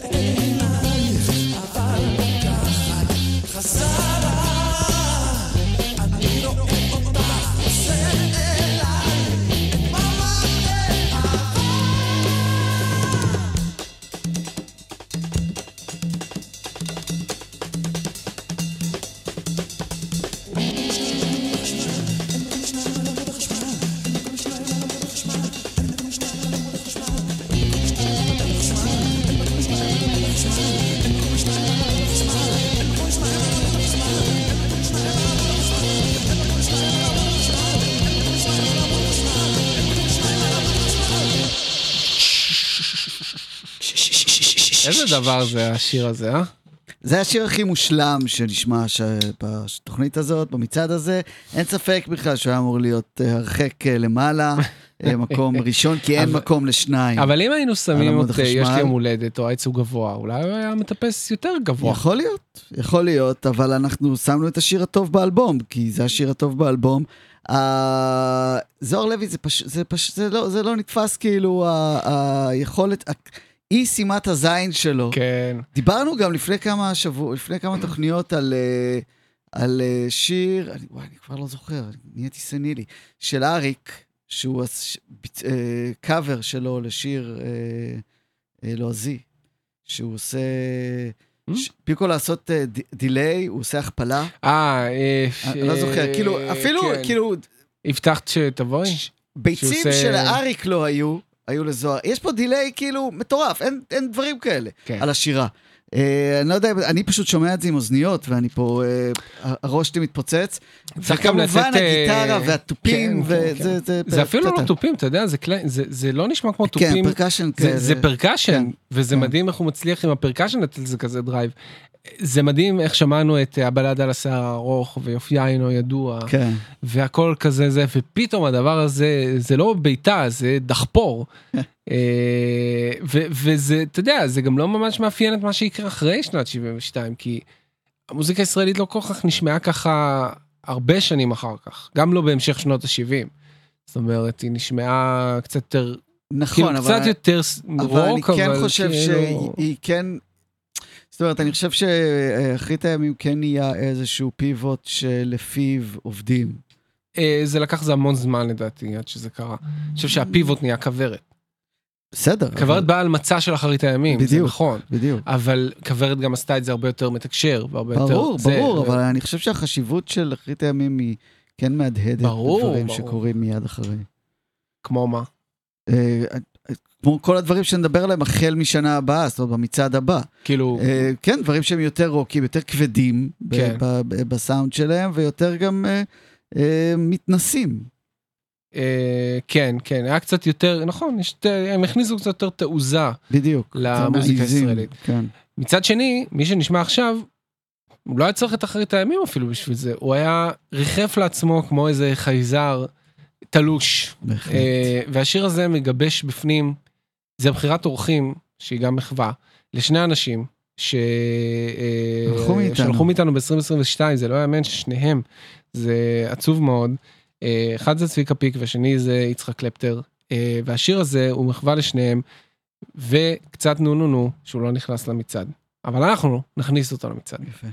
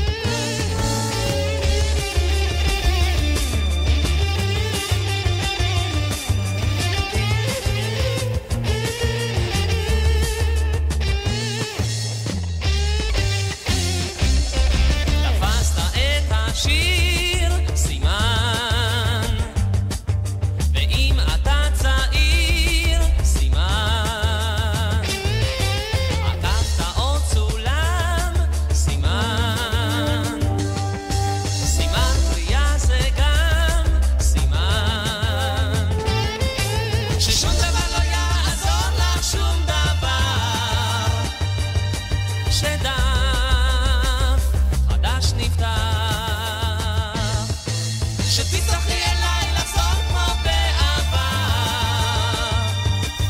אני אוהב אותך, ששום דבר לא יעזור לך, שום דבר, שדף חדש נפתח, שתצטרכי אליי לחזור כמו בעבר. אני אוהב אותך. איזה שיר. welcome bass. Yes. welcome bass גיטר. כן, זה... סוף סוף שומעים קצת בס פה בתוכנית. 1972, אלוהים. כן, תשמע, אבל זה צביקה, הוא באמת, הוא הוציא ב-72, זוהי הדרך שלי, שאלבום שהוקלט קצת קודם, ושמענו את כולו, והשיר הזה יצא בסוף השנה, הוא יצא כתקליטון. הוא בעצם יצא באלבום שיצא ב-73. יצא בפיק, אלבום שהוא צבוע עליו בחצי גוף בכסף. אבל התקליטון יצא עוד שם, לדעתי מחשבות גם היה על אותו סינגל, וזה מעניין שהאומן הבא שנשמע הוא כאילו, אוקיי, זה כאילו איזושהי שרשרת דווקא יפה. אחרית הימים זה קלפטר, צביקה פיק עם קלפטר, והאומן הבא הופיע עם אחרית הימים, אבל זה שיר עם הצ'רצ'ילים בכלל.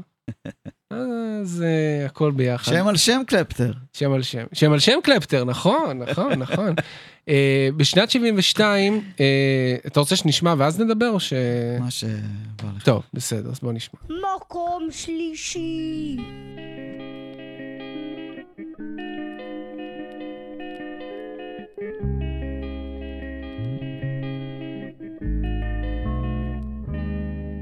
היא תביט אליי טובה וחכמה, כמו בבן השאר הביתה מן הדרך, תחבק אותי אליה בנשימה חמה. אמא אדמה, היא תגיד אתה עייף מן המסע, אל תפחד אני חובשת את פצעיך, היא תיקח אותי אליה כשאקרא בשמה. אמא אדמה, אמא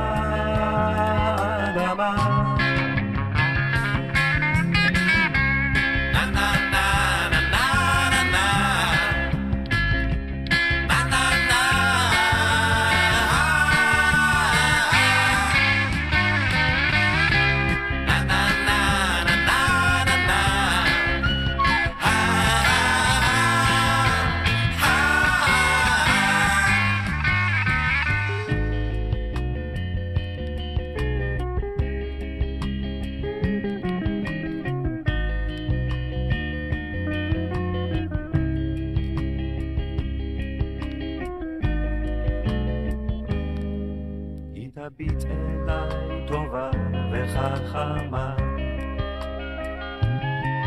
היא שקטה כל כך וכמו תמיד צולחת, תחבק אותי אליה בנשימה חמה.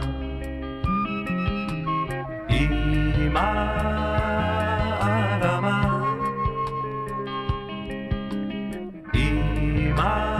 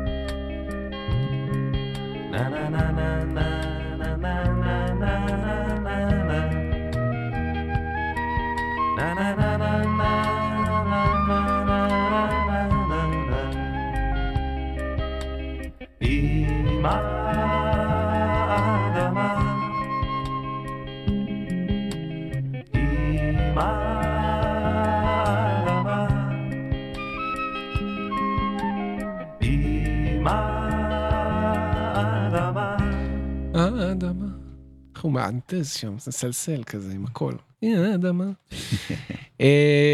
אז אריק איינשטיין בשנת 72 הוציא את האלבום יסמין, שזה מין משמש כזה של הקלטות מהשנה וחצי שקדמו לו, כולל חידון התנ"ך של לול. נכון. כאילו, מה? למה זה נחוץ? וכולל קאברים. וכולל קאברים, ממש באנגלית, שהוא שר באנגלית רצוצה. I need you to turn to. כן, you're in a ship. אבל זה אלבום, תראה, זה אלבום שכשאתה מקשיב לו, הולנדו זה אלבום יפה, זה אלבום גם מאוד... זה אלבום מאוד יפה. אני גם לא יודע, אני כבר לא, אני גדלתי, זה אחד מאלבומי הילדות שלי, אז ככה שאני לא אובייקטיבי. אני, כאילו, יש משהו באלבום הזה שכאילו, יש מין תוגה בכל השירים, וזה, אתה יודע, זה גם אולי התוגה שהייתה קצת בחייו האישיים, זו תקופה די חורבנת של אריק איינשטיין. אני חושב כאילו, אתה יודע,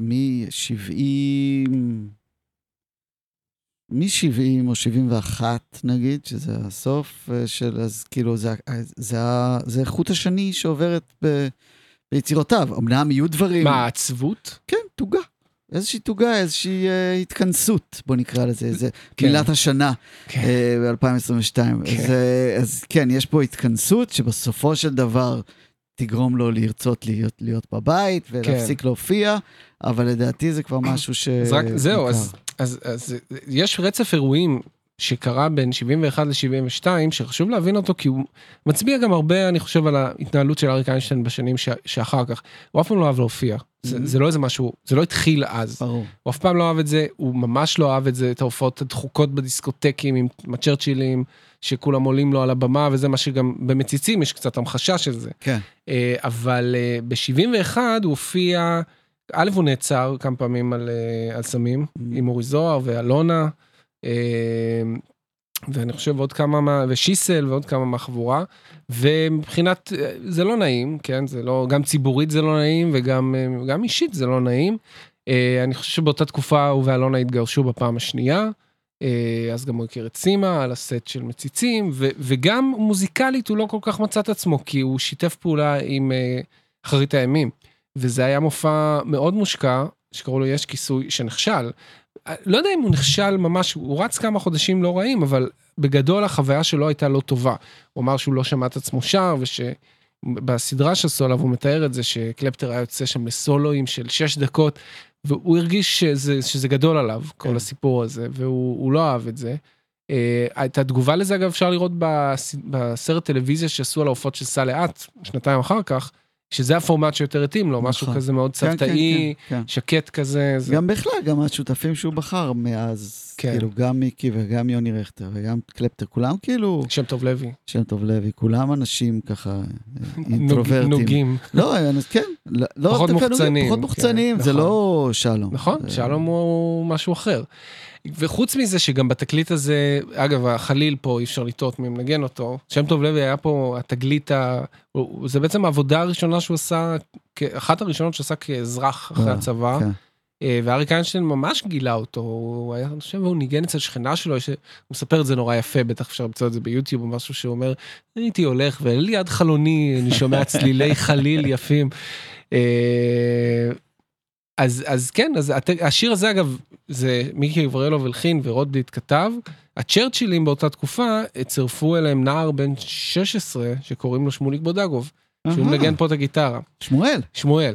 הם חזרו בדיוק מאנגליה, שהם הוציאו את ג'ריקו, שיר אלבום ששיר מתורו לא נכנס למצעד, למרות זה גם לא כזה אלבום ישראלי, אז זה בסדר. זהו, זה היה בנושא הזה. בחירת עורך. כן, שלך. שלי? שיר השנה? שיר, כן, אם אתה... מאוד מפתיע, אגב. אם אתה מנקה בכף את אין מקום לשניים על עמוד החשמל, אז כן, אני חושב שזה שיר השנה, תעודת עניות שהוא לא נכנס זה מאוד מפתיע, כי אתה לא אוהב שירי משוררים. למצעד, נכון, אבל... אני חושב שזו פנינה, אני חושב שהבוסריות של, אנחנו מדברים על בטרם של חנן יובל. של חנן יובל, כן. לדבריו, השיר הראשון שהוא הלחין, כן. הבוסריות ותנופת היצירה הניכרת בו. ואתה יודע, כשהמילים יושבות, הן יושבות. ואני חושב שזה איזושהי... באותם... דיברנו פעם, עשינו כבר פה פעם תוכנית על חנן. דיברנו על חנן, כן. ועל זה שהשיר הזה בעצם מועתק מ-The Night They Drove Old Dixie Down. של The Band. של The Band, כאילו, זה מה שהוא מספר, זה לא שאנחנו מגלים פה איזה משהו חדש. ואני חושב שכמו ש-The Band לא ממש עשתה פה שמות בארץ, אז גם השיר הזה קצת, הוא נטע זר, הוא לא כל כך מחובר.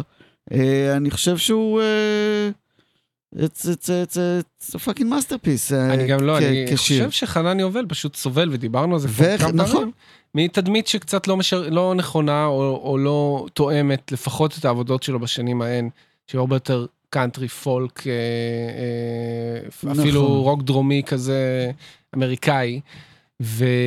תראה, כי הוא באמת לא כזה. הוא לא כזה, אבל הוא עשה את זה, והוא עשה את זה טוב. נכון. יאללה.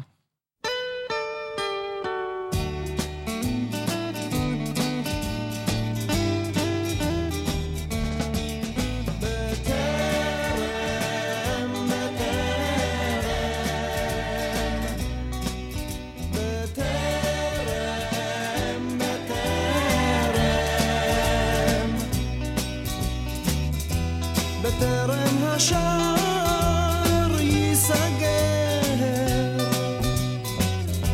בטרם כל האמור יאמר, בטרם אהיה אחר, בטרם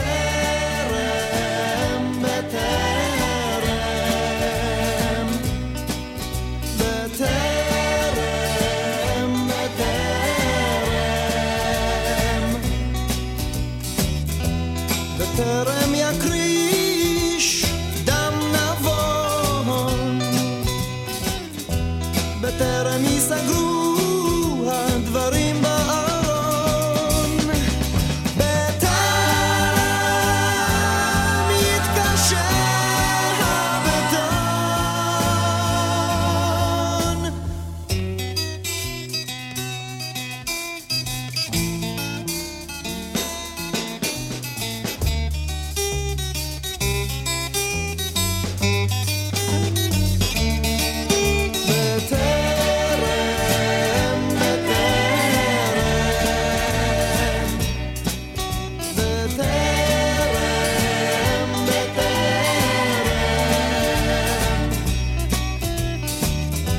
בטרם יסתמו כל נקבי החלילים, לילים, בטרם יוסברו כל הכללים, בטרם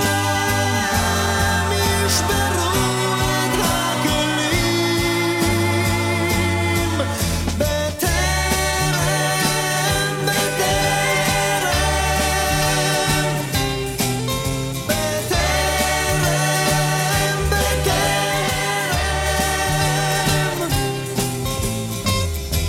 בטרם החוק ייכנס לתוקפו, בטרם אלוהים יסגור את כפו, בטרם נלך מפה, בטרם נלך מפה.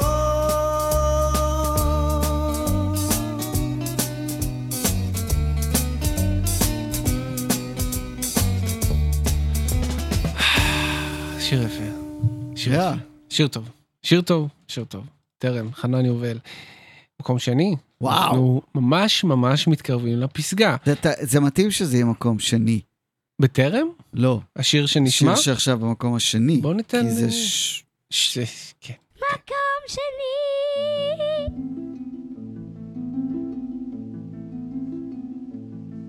ניסיתי להדביק את צעדיה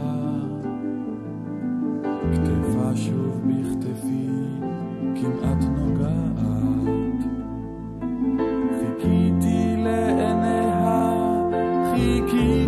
לעיניה, מה עוד יכולתי לבקש באמצע הרחוב? עד סוף הקיץ אדע את התשובה, את פשר הקולות אלמד, את כל החלומות אפתור את הפחדים. בסוף הקיץ שוב אשב בין ידידים, בסוף הקיץ שוב אשב בין ידידים. אני רוצה פתאום לחזור הביתה, אבל צילה שוב בצילי נוגע. הנה אנחנו שניים שלובי צילי ידיים, מה עוד יכולתי לבקש באמצע הרחוב?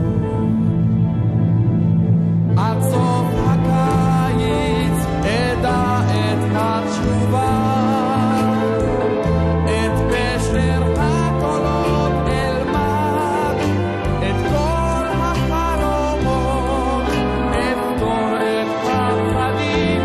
בסוף הקיץ שוב אשב בין ידידים, בסוף הקיץ שוב אשב בין ידידים.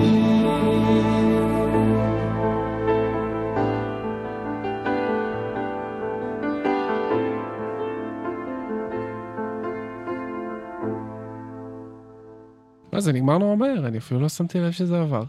עד סוף הקיץ או שתי דפיקות לב, אלי מגן. זה גרסה קצרה, אני רואה שיש פה עוד בית. באמת? שלא הושר. אז יכול להיות, כי שלובי צילי ידיים, רוצה ללכת איתי שלוב צל ידיים? תשמע, צחוק, אבל אהוד מנור אמר שזה השורה האהובה עליו. זה שורה מאוד יפה. הנה אנחנו שניים שלובי צילי ידיים, מאוד יכולתי לבקש באמצע הרחוב. ובכלל אני חושב שזה שיר מאוד מאוד יפה, ומאוד מאוד ראוי, הוא באמת לדעתי... אבל הוא עולם ישן קצת, למרות שהוא שיר לסרט. אני לא חושב, כי אני חושב שמי שאני שומע פה בשיר הזה, אם מדבר על רפרנסים מחול, אז זה אלטון ג'ון. אלטון ג'ון הוא לא עולם ישן, מן הסתם. זה מישה סגל, אגב, כן. שמאוד מאוד אהב את אלטון ג'ון. מישה סגל גם הלחין, גם איבד. זה ממש נשמע כמו שיר של אלטון ג'ון, זה שיר שהיה יכול להיות. יש מזה משהו. ממש באלבום אלטון ג'ון. כן, האמת שכשמקשיבים לדברים שמישה סגל עשה באותם שנים, אפילו... גם התזמור שבו, זה תזמור אלטון, זאת אומרת, התזמור, מה שמו, בקמאסטר, נכון? פול בקמאסטר הוא זה שעושה את התזמורים לאלטון ג'ון. אז ממש, זה תזמור לא ישני. תזמור מעניין. חדש ויפה. יש לו משהו בדרמטיות, כאילו, אבל דרמטיות זה לא בהכרח עולם ישן. זה לא בהכרח רע, וגם אל תשכח שזה בא לשרת סרט. זהו, בדיוק, שזה סרט, וגם זה קצת מזכיר מה שהוא עושה שנה קודם בשיר האהוב עליך, שיר החרדל. עזוב את השיר עצמו, מבחינת התזמור של זה. מישה סגל ב-72 לדעתי, זה השנה האחרונה שהוא ממש פעל בארץ, לפני שהוא עזב, והוא עשה כל מיני שירים באותה שנה, שמענו את הדודאים, אנחנו נשמע עכשיו, לפני המקום הראשון, את בחירת עורך השנייה שלי, שיר שבכלל לא תכננתי שיהיה בחירת עורך, אבל פתאום אמרתי לעצמי, אי אפשר שלא. זה שיר השנה, והוא גם מאגד פנימה את שלושת הדמויות החשובות של השנה הזאת בעיניי, ונראה לי שגם בעיניך, שזה מישה סגל על העיבוד, אהוד מנור על המילים, ומתי כספי על הלחן. מה עוד נותר לומר? ואשתו של אהוד מנור, כמובן, עופרה פוקס, היא לא דמות חשובה בשנה הזאת, סליחה, כן, אבל... ואגב, זה שיר שלא יצא בשום אלבום בזמן אמת. הוא יצא רק לרדיו, שולב באוספים וכאלה, אבל לא יצא באף אלבום. אז חשוב להגיד את זה. לא בביצוע הזה. בדיוק. כן.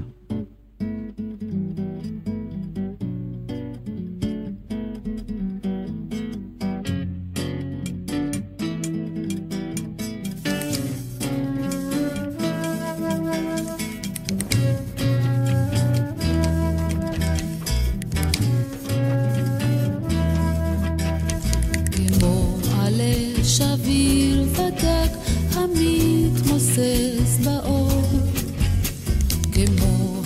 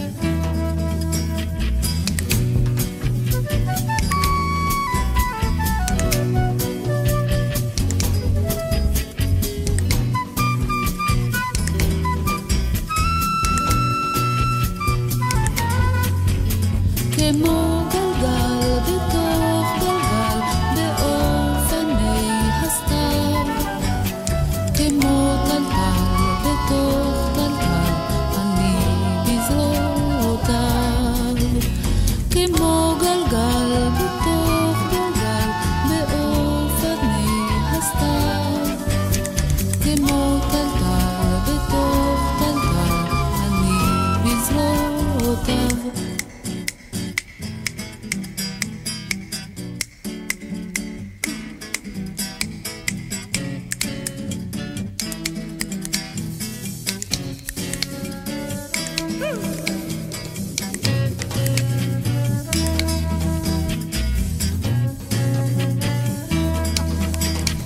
כמו תינוק המשחק עם החמה בחול, כמו הזמן המשתחק בין מחוגים בלי קול, כמו גלגל בתוך גלגל באופני הסתיו, כמו טלטל בתוך טלטל אני בזרועותיו, כמו גלגל בתוך גלגל באופני הסתיו, כמו טלטל בתוך טלטל אני בזרועותיו.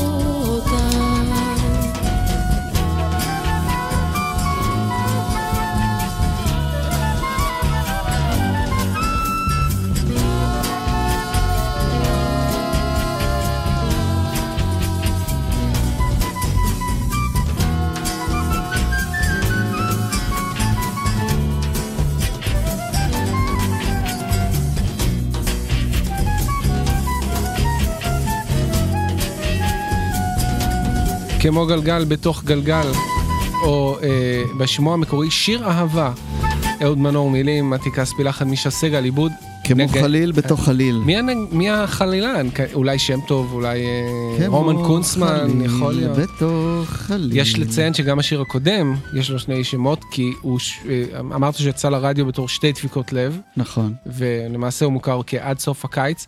שתי דפיקות לב, אגב, וגם משהו שציינת, והוא נכון, שהוא סרט שביים שמואל אימברמן, וזה השיר הנושא שלו, והוא מתעסק גם כמו הסרטים שדיברנו עליהם קודם, מציצים ודניאל וקס, בנושא של הגבריות, ושל מצ'ואיזם, של מות הגבריות. מות הגבריות. תבוסת הגבריות. זה מעניין, כי אחר כך, כי מי משחק בתפקיד הראשי בשתי דפיקות לב, מי שאחר כך הפך להיות הסמל של המצ'ואיזם בקולנוע הישראלי, זה יהודה ברקן. כן. זיכרונו לברכה. הוא גם מת השנה? לא, מת השנה שעברה. וואלה. אז כאילו זה מעניין שאחר כך הוא נהיה המאצ'ו האולטימטיבי בצ'רלי וחצי וסרטי מתיחות. נכון. וזה כאילו... כן, להבדיל מיאריק ואורי שעשו את האורי זוהר, שעשו את הדרך ההפוכה. כאילו התחילו בתור המאצ'ו. כן, המאצ'ואים וכאילו... הבינו. לא, גם הדמות של יהודה ברקן אני חושב נשענת גם על המסורת של...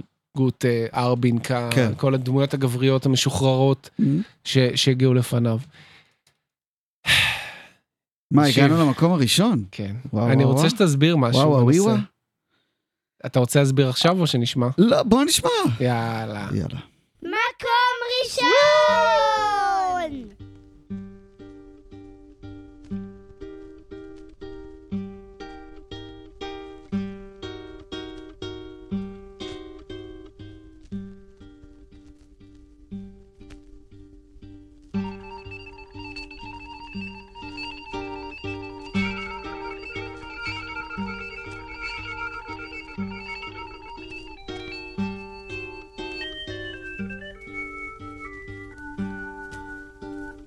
ים כחול,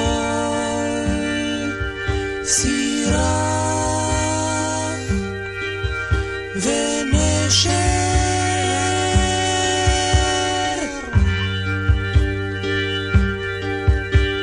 שמש זהב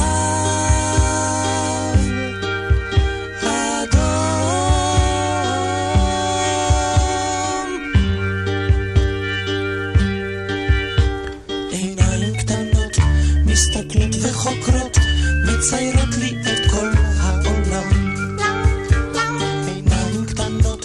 מסתכלות וחוקרות, מציירות לי את כל העולם.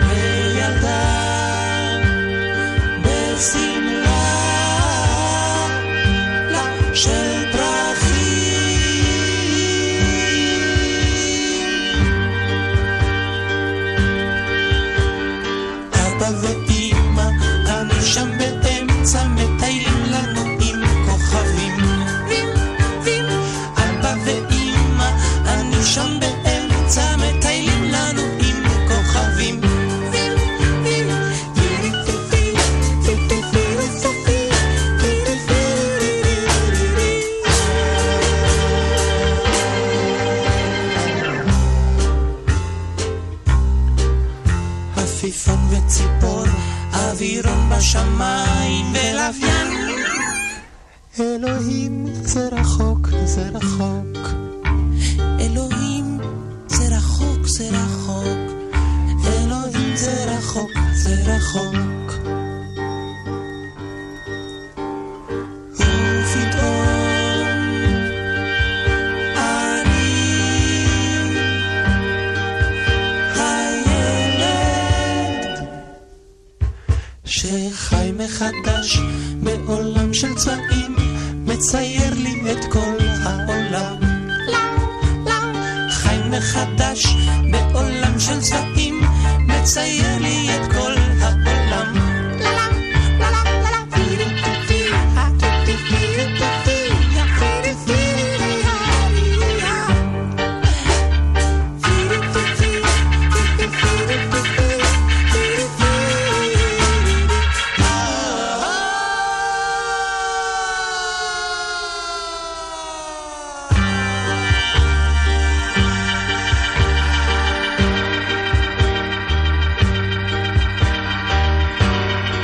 גבירותיי ורבותיי, ladies and gents, מקום ראשון, מצעד 1972, של זה מכבר, ציור, מתי כספי ושלמה גרוניר, זאת הגרסה המקורית של ציור. השיר, האלבום מאחורי הצלילים יצא ב-73, אבל ב-72 השיר הזה כבר יצא אבל שוב, זה, על גבי תקליטון. כולם בעצם הצביעו לגרסה המוכרת. זאת גרסה מדהימה בעיניי, והלוואי שכל האלבום היה נשמע ככה. זו גרסה טובה פי כמה, מהגרסה המוכרת. מה יש לך נגד ציור, ישיב? הגרסה, רגע, תכף אני אגיע לזה. הגרסה הזו היא באמת הרבה יותר טובה. אני רק אומר שזה קצת מוזר שאנשים בחרו שיר למקום הראשון שהוא בעצם לא השיר שאותו הם בחרו. כי הם בחרו כולם את השיר המוכר. אבל שמנו פלייליסט. נכון, אני יודע. כן, בסדר. אנחנו בסדר גמור, וכולם בסדר גמור. זה בשביל הכיף. רק מציין את זה שהשיר שנבחר הוא בעצם בגרסת הסינגל, ולא בגרסת האלבום המוכרת. תסביר למה אנחנו... אני לא אוהב, א', אני לא כך אוהב את גרוניך. כן, יודע. ב', אני לא אוהב פרוג. זה לא כזה פרוג, מה פרוג פה? זה פרוג לחלוטין, ותכף אני אסביר. אני כן אומר שאני מאוד אוהב את הפרפיסה, בכלל אני אוהב את, כאילו, העיבוד פה הוא מעניין, והוא כן, באמת הטופים. לא... הטופים, זה לא עולם ישן, כמו שאמרנו.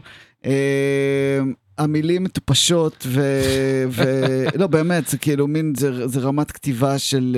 זה אח של גרוניך, אגב, כתב אילן גרוניך. זה אפילו פחות כאילו, זה נשמע כמו מין שיעור ברימון. אבל אתה לא אוהב מילים, כאילו, אתה לא בן אדם של מילים. נכון. בוודאי שזה פה, כי זה שחלטני נורא. אוקיי? אתה רואה, כן, זה שחלטני, זה גרוניך, כל דבר שהוא עושה, זה כאילו, יש בזה איזושהי שחלטניות. לנסות להיות מעניין, לנסות להיות... השיר הזה הוא קצת יותר כספי מגרוניך, לפחות בעיניי. באמת? אני חושב, אולי בגלל שאני שמעתי את הביצוע הזה. אני חושב שזה מאוד שניהם. זה שניהם, כן, ברור. אבל אני כן, התיאוריה שלי על מאחורי הצלילים, ואני חושב שכבר אמרתי אותה פה, זה שזה, בכלל, מתי כספי הוא סוג של שחקן משנה שם, למרות שזה שווה, כי כמו גלגל נגיד, זו דוגמה הרבה יותר טובה לדברים שעניינו אותו בתקופה שזה בוסנובה ומוזיקת עולם, ומאחורי הצדדים זה מין פרויקט צד, כאילו, ייחסו לו יותר חשיבות בביוגרפיה שלו, לדעתי מאשר שהוא ייחס לזה. גם לא אהב, הוא סיפר, הוא לא אהב את האווירה של הסמים שהייתה שם, ואת הראש של גרוניך, כאילו, ברמה אישית, פשוט חברים. אבל, לא יודע, זה נראה לי כמו, בביצוע הזה, זה מין פסיכדליה מקומית כזאת, חלומית, לא מחויבת לשום דבר, יש בזה משהו מאוד חופשי, ואני אוהב את זה, וזה לא פרוג, זה לא מרגיש לי פרוג. לי זה מרגיש לגמרי פרוג. אולי בסחלטנות, אבל זה... תצביעו, האם זה פרוג או לא פרוג, חברים? אנחנו צריכים לסיים, הגענו לשעתיים.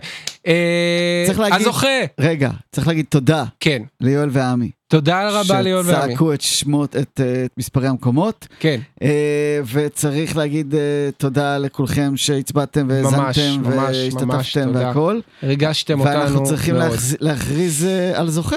אסף וייס, שבחר את כל מה שרציתי לשיר השנה, שלא נכנס למצעד. בכלל לא נכנס למצעד, ולכן מגיע לך. אפילו לא השמענו את השיר, ולכן מגיע לך. זכית בתקליטון, ברצלונה של ג'ו אמר, ניצור איתך קשר לקבלת הפרס.